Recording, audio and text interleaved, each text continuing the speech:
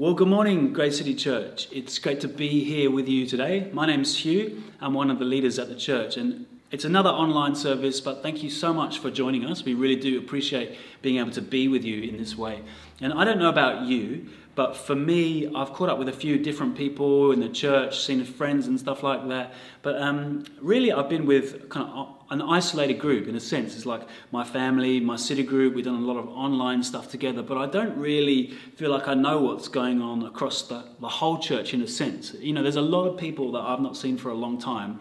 And so I thought it would be a nice thing to start by doing like around the grounds, as it were. Find out what the different kind of groups are up to, because we are one church, but we have congregations across Sydney. So we've got 4 of them, so let's start. So firstly, with Ol and Ramona, here's a picture of their lovely group. They're getting together every Sunday at this moment. 3 p.m. they gather. They do second and fourth Sunday. They do like physically together. The rest of the time they're joining online. Then we've got Quinton and Kate and their group, St Ives crew. They're meeting every Wednesday. They've done some kind of in person. They've done some online. They've been doing a series on James, which I hear is going really well. And then we've got Chatswood, where I'm based. We've got 5 city groups. They're pretty much all meeting every single week, and attendance has been really good. They're also doing a study of James, well, the majority of them are. And they're going really well. So again, we've got a few pictures of them here. And then DY, I think they've got a lot more groups. They've got about 16 in total they're gathering. They're doing a whole different range of activities. And again, you can see some pictures here. So I think it's just nice to get a sense of actually, it's not just you and your group. You know, stuff's happening across the whole church. People are gathering together on Sundays. They're watching this. They're spending time with each other. People are now doing some Sundays at home. And we are still one kind of family, even though we're not seeing each other.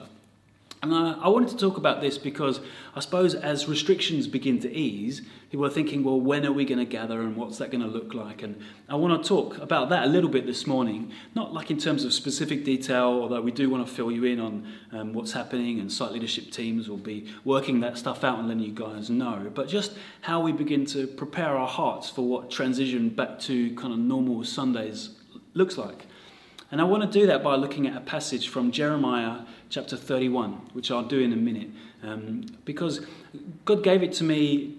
It was in around February where I'd started reading Jeremiah, and on this particular day I got up to Jeremiah 31, and I'll give you the significance of that in a moment. But we had Steve Oliver over, who was working through some stuff in our team, you know, which was, as you'll know if you've been journeying us for a little bit, for a while, you know, we had some difficult moments and some challenging times. It was my daily reading, this chapter, on the first day that we kind of gathered together, and I felt God really speak to me about the church and what he wants to do with us. And I suppose the genre of this preach, if you like, is a prophetic preach, because although this chapter was written for another group of people, you know, kind of thousands of years ago, I felt that God was really saying this stuff to us as a community, and I got really excited in that moment. And I want to share it with you because I want you to be really excited about what church looks like going forward. So that's what we're going to do this morning. Why don't I pray and then we'll get into it. Jesus, we thank you so much for your word. We thank you that it's not just a book that we read like another book. Actually, it's powerful, it's transformative, and in a very real sense, it's alive. It is your word, it is you. And I want to pray, Holy Spirit, for each person listening to this, that they would sense your presence with them right now as we go through this. I pray that you would be speaking to them, you'd be stirring their hearts, you'd be drawing close to them. In Jesus' name, amen. Okay, so for this preach, you're going to need 3 things, right? 3 things that everybody has got lying around at home. First, you're going to need a Bible. It can be online or physical, doesn't matter. You just need to be kind of a Bible. And then a way of making some notes. So again, it could be on your phone, your iPad, pen and paper if you want to go old school, or chalk, I don't know. Whatever you use, just something for taking notes. And then the third thing that you need is a fork. It needs to be a pink fork, like a rubber pink fork with a blue tip, and the space between the prongs needs to be exactly 5 millimeters. Otherwise the preach just won't work. No, I'm joking. You don't need a fork at all, but you don't need a fork. You do need a Bible, and you need to write some stuff down, because we're going to do some work together. In a minute, I'm going to read Jeremiah 31 to you, and then I want you to read it through yourselves and take some notes about a couple of things that stand out to you. But let me give you the background to the passage first. One of the great prophets from the Old Testament was Moses. He gave us what's commonly called the law or the Torah. It's not just the Ten Commandments. It's a long list of kind of regulations that cover stuff like how sacrifices are to be performed, and kind of civil law and stuff like that. And along with that law comes a set of terms and conditions where God said to people, if you follow this, I'm going to bless you and you're going to prosper. I'm going to take you into a new land and you're going to have a great life in there. But he says, if you don't follow these laws, actually there's going to be real consequences and curses for you. If you want to know more about that, you just go and read Deuteronomy chapter 28 and you'll see it in there actually. It's like, if you don't follow these things, in the end you're going to be removed from your land. And to kind of simplify the message of all the Old Testament prophets, the books like Isaiah, Jeremiah, Ezekiel and stuff, to simplify their message, they basically referred back to what Moses had already said, or rather what God said through Moses. You need to follow these kind of laws and regulations. And people, the prophets said, you're not following them, and there's going to be consequences. And that happened again and again and again and again over hundreds of years. And the prophet Jeremiah appears at a really interesting point. He's commissioned by God to say exactly what God would have him say. And God says, but people aren't going to listen to you. And Jeremiah begins to prophesy about what will happen to them if they don't obey God. And Jeremiah lives through a tragic moment where actually that is fulfilled. Israel as a nation was divided into two tribes, the northern tribe and the southern tribe. The northern tribe, they've already been taken away. They've already been taken off by the Assyrians. Isaiah speaks to the southern tribes and he says, listen, if you don't obey God, because I know you think you're better than the other tribe, you too are going to be removed. And he lives through that period when that southern tribe is taken off into Babylon by the Persians. He lives through that period and, you can read a book like Lamentations as Jeremiah reflects on it as it's actually happening. And it's hard to read. It's difficult and it's confronting. But at the same time, it's full of phenomenal truths about who God is. So Jeremiah lives through a really significant period of transition. And for me, I decided to start reading Jeremiah. I'm not sure what prompted me, to be honest. I don't have a Bible reading plan. Like last year, I started reading Thessalonians and I thought, I'll just work through every book in the New Testament that starts with the letter T. Not particularly spiritual, but I really enjoyed reading Thessalonians, Timothy, Titus, and so on. I just decided to start reading Jeremiah, and then I got to chapter 31, it's the first time that Jeremiah speaks about the future of Israel in light of them coming back from exile, as it were.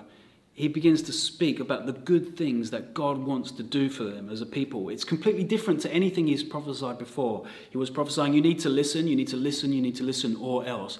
But then it's almost like God's decided, well, the exile is going to happen. You are going to be carried off. But he begins to speak to them about what he will do in the future. And in my daily reading, this landed on the first day that we gathered with Steve to work out that stuff. And it was which is a really significant moment because Steve was talking about a new era and stuff like that. And it's like God was saying, this is for you guys. This is what I want to do with you guys. Okay, so let me read it. And then after I've finished reading it, what I'd like you to do is press pause and then read it for yourself again, whatever translation you're using. And I just want you to jot down the 3 phrases of hope that stand out to you the most. So as you read it personally, I'll read it to you, but you read it personally. You just jot down the 3 phrases of hope that really stand out to you. And if you're in a group or doing this with your family, I think it'd be really great to kind of pause and just share with each other, well, these are my 3 phrases, and this is what stood out to me. And then just kind of, as you do that, just kind of reflect and let those thoughts kind of ruminate, reflect on what God is saying he's doing, not just for them, but what he wants to do for us. And if you're watching this on your own, I'd really encourage you actually just to share those things with your city group. Hey, these are the 3 things that stuck out to me, because you're not watching it alone, because we're all watching it together. So let me read it, and then you can press pause, read it again for yourselves, and jot down the 3 phrases of hope that stand out to you. So Jeremiah chapter 31, I'm just reading verses 1 to 14.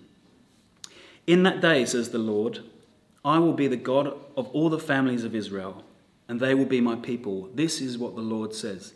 Those who survive the coming destruction will find blessings, even in the barren land, for I will give rest to the people of Israel. Long ago, the Lord said to Israel, I have loved you, my people, with an everlasting love. With unfailing love, I have drawn you to myself. I will rebuild you, my virgin Israel. You will be happy again and dance merrily with your tambourines. Again, you will plant your vineyards on the mountains of Samaria and eat from your own gardens there. The day will come when watchmen will shout from the hill country of Ephraim, come, let us go up to Jerusalem to worship the Lord our God. Now this is what the Lord says. Sing for joy, Israel. Shout for the greatest of nations. Shout out with praise and joy. Save your people, O Lord, the remnant of Israel. For I will bring them from the north and from the distant corners of the earth. I will not forget the blind and the lame, the expectant mothers and the women in labour. A great company will return. Tears of joy will stream down their faces, and I will lead them home with great care. They will walk beside quiet streams, and on smooth paths where they will not stumble. For I am Israel's father, and Ephraim is my oldest child. Listen to this message from the Lord, you nations of the world. Proclaim it in the distant coastlands. The Lord, who scattered his people, will gather them and watch over his flock, as a shepherd does. For the Lord has redeemed Israel from those too strong for them. They will come home and sing songs of joy on the heights of Jerusalem. They will be radiant because of the Lord's good gifts, the abundant crops of grain, new wine and olive oil, and the healthy flocks and herds. Their life will be like a watered garden, and all their sorrows will be gone. The young women will dance for joy. The men, old and young, will join in celebration. I will turn their mourning into joy. I will comfort them and exchange their sorrow for rejoicing. The priests will enjoy abundance, and my people will feast on the good gifts. I, the Lord, have spoken. So what I want you to do now is just press pause and then just read it through yourself again and just jot down the 3 phrases of hope that stand out to you from this passage. So I'll put my pause face on, which means pause. Okay, unfreeze face, and we're back.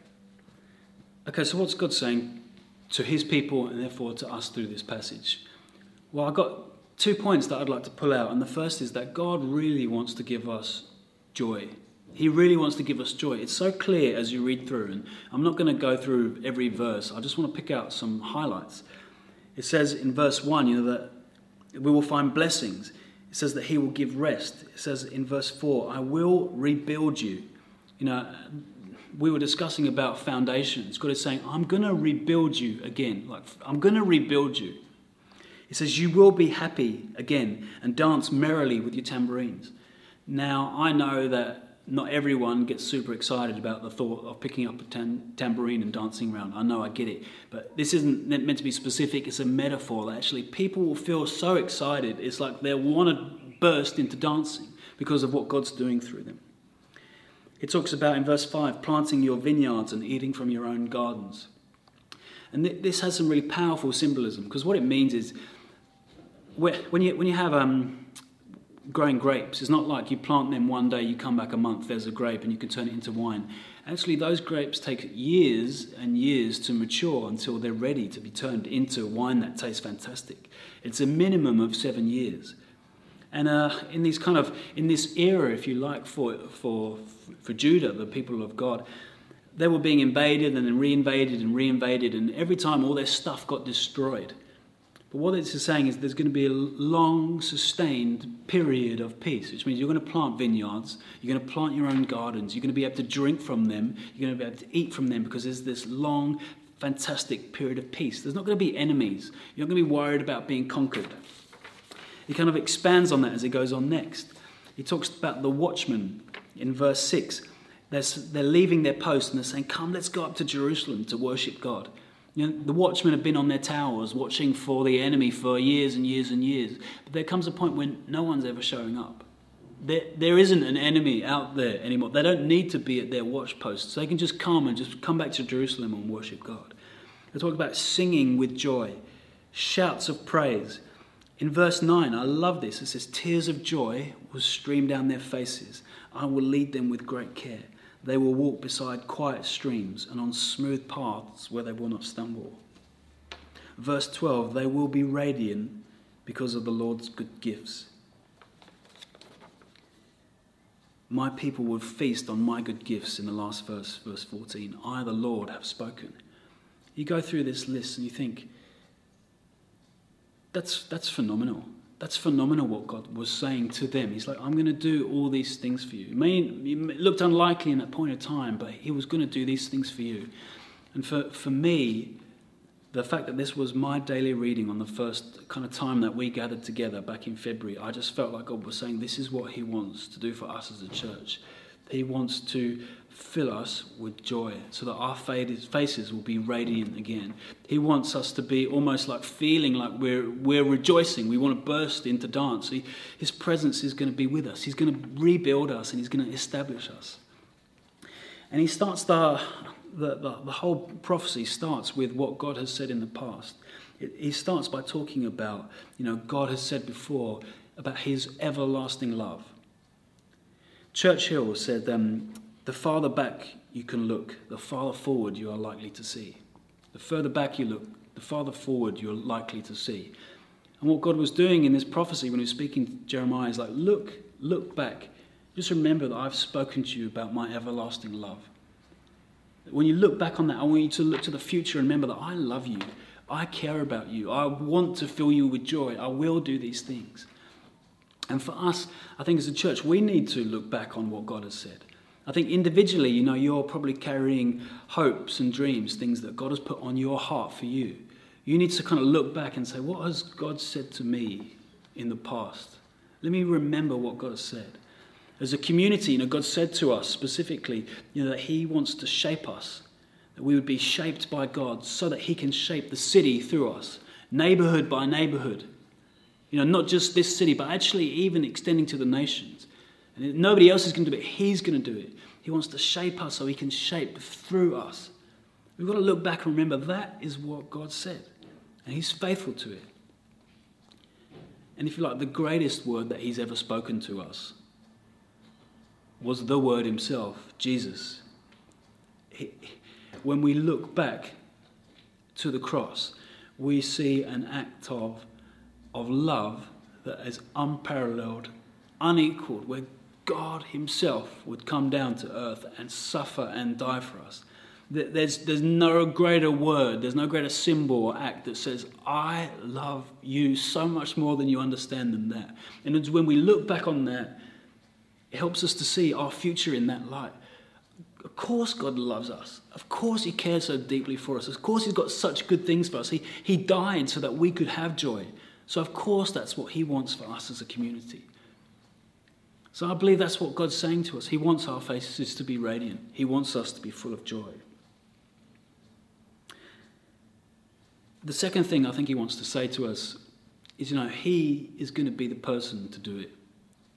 It's his plan. He's going to be the person to do it.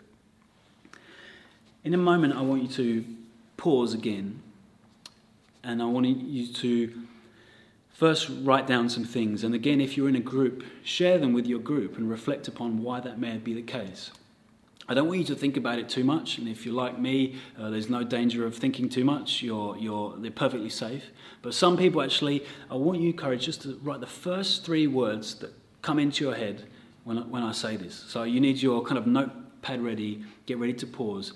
I want you to write down the first 3 words, perhaps they could be phrases, that you think when we talk about coming back to church on Sundays. What are the first 3 words or phrases that come back into your head? And then get together and discuss these in your groups or text them to your friends. I'm going to do another pause phase. Okay, we paused, we're back from the pause. Now, why did I do that? Talking to people about Sundays and where they're at with Sundays, getting a mixture. Some people, myself included, just being honest, there's been a sense where it's a lot easier to do church from home. I've got a 1-year-old and a 2-year-old. It's easier just to be able to press pause on the preach and change a nappy or whatever. it's shorter. We don't. I mean, maybe you get dressed for Sunday morning church at home, but we've just been whatever you wake up in, kind of a thing. There's a sense that it's easier. When you begin to talk about rosters and stuff like that, people aren't like chomping at the bit. You know, if you're from Chatswood, all I need to do is say the word Tarago and something in you switches off. I mean, by the way, you may be surprised to hear, but it's currently not working. There's a sense that admin around church. But more than that, I think people are living with it's not just our church, but it's right across the church, the Western church, post-COVID. It's like, actually, what is church all about? Why do we go?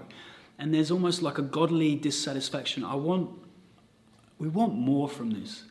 We really want to encounter God when we get together. We want to be part of a family that it doesn't say it's a family, but really is family, where these people are like our comrades, where we have a deep kind of love and affection for each other. And people are like, I want Sundays to be like that. And they're living with, well, what will it be like when we get back together?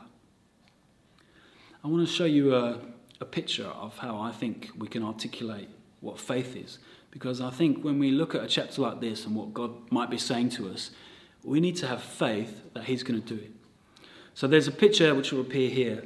So Carmen Stoddard posted this a few weeks ago with a caption around, maybe she was wrong to dare her husband, Jamie, to climb this wall. And I think it's a great illustration for what faith is like. Because what it is it's a huge wall that takes a lot of effort to scale.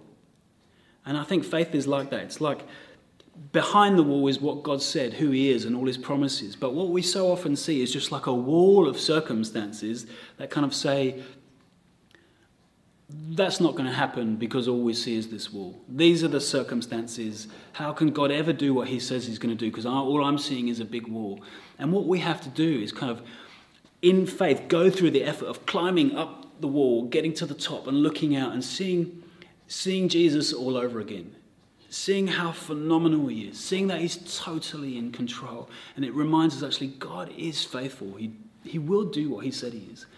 But so often we just see the wall and we go like, no. And that's a really strong theme right throughout the Bible. You take a person like Abraham, you can look at the stars. That's how many, family members you're going to have.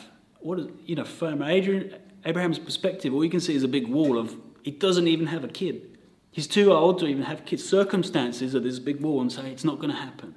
But he managed to rise above that wall and see, no, it was God who promised it and he's faithful. And let's be honest, the people in this chapter, in Jeremiah 31, they'd have heard this, but very shortly after that, they would have gone into exile for 70 years. So let's say, imagine yourself, let's say you're roughly around 30, you've got some young kids, maybe some of them are barely walking, maybe some of them are 4 or 5. Shortly after this is given, you are taken off into Babylon, into exile. 35 years later, right, you're in your mid-60s, Jerusalem, the temple, is a long, long distant memory. Your kids maybe can remember stories about it through you. Some of them may have vague recollections of it. But the youngest, they've never been to temple. You think another generation, because 35 years is only halfway, another 30 years on top. Your kids are now in their mid-60s. They've had kids. They've never, ever, ever been to Jerusalem. Their Farsi is as good as their Hebrew. Rather than staying kind of pure in the nation, they've got a crush on the Iranian girls rather than the Hebrews they're meant to. And I can't judge them for that because it's exactly the same for me. I've also married an Iranian. Great choice, by the way. Cindy, you're amazing. I'm very lucky to be married to you. And it's always good to use the preaching platform to get some brownie points with your wife. But back to the main story, okay? Imagine them reflecting on these words, that God's going to gather them up, that there's going to be joy and stuff like that. After 70 years in the exile, after never ever being to your home country, you begin to see this wall of circumstances. It's just not going to happen. God's not going to do it. It's just too unlikely. But he did do it. He did, when you read history, it's phenomenal that the Persians would let the Jewish people go home, but they did. They let them go and they let them rebuild. And everything they were looking for this kind of mighty, conquering Savior who was going to come and throw off all the enemies that were threatening them. You know, that maybe God himself would come down and go, kapow! And he did, but he didn't do it as they were expecting. He came down and he defeated the principalities and the power. He defeated the enemy himself. He defeated death. He defeated the power of sin, but he did it in like a phenomenal humility that people missed. He won a far, far greater victory than the Jewish people thought he would. He brought joy back not just to the Jewish nation, but to the whole human race. He won an eternal, timeless victory. He did far greater than they ever imagined he would. He's phenomenal. And we've got to look back and see, actually, God is so faithful. And we can see circumstances and just think, man, it's not going to be like that. He's not going to do that. But we've got to somehow lift our heads above the wall and remember, no, that God is faithful. He does it. You know, we look back in our past and we see the cross. We see Christ. We see that phenomenal act of love. That he thinks the human race is precious and worth dying to save. We look into our future and we see Jesus risen in glory at the head of a mighty army, bringing us back to him forever and ever and ever. And everything in between, we see him being faithful. We see him being kind. We see him being generous and good and blessing his people. That's his heart for us, to receive the good stuff that he intended. So I want to encourage you to keep reading this, to keep reflecting on this, because this is what I felt God was saying. This is what he wants our community to be. He wants us to be radiant. He wants us to be full of joy. He wants us to be taking ground for the kingdom of God. He wants us to be fruitful. He wants us to be seeing people saved. He's desperate. He wants us to be baptizing people in water and in the Holy Spirit. He wants us to be growing and flourishing, not for our sake, but for the sake of the name of his own Father. You know, he's zealous for his kingdom, for his people. And he's going to do it. He's going to shape us so that we can shape this city. He's going to shape the city through us. That's his promise. So I don't have a grand conclusion for you, but I do have some action points.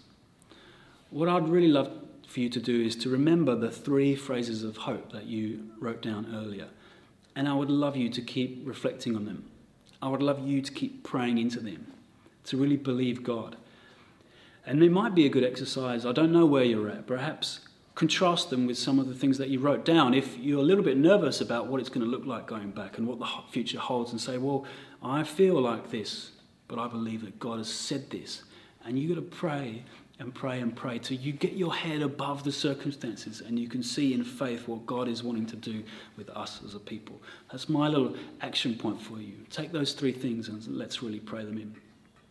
Well, thanks so much for being with us today. I hope that that's blessed you and I hope that's encouraged you. I hope that you have a great rest of the day and we'll see you soon. Thanks.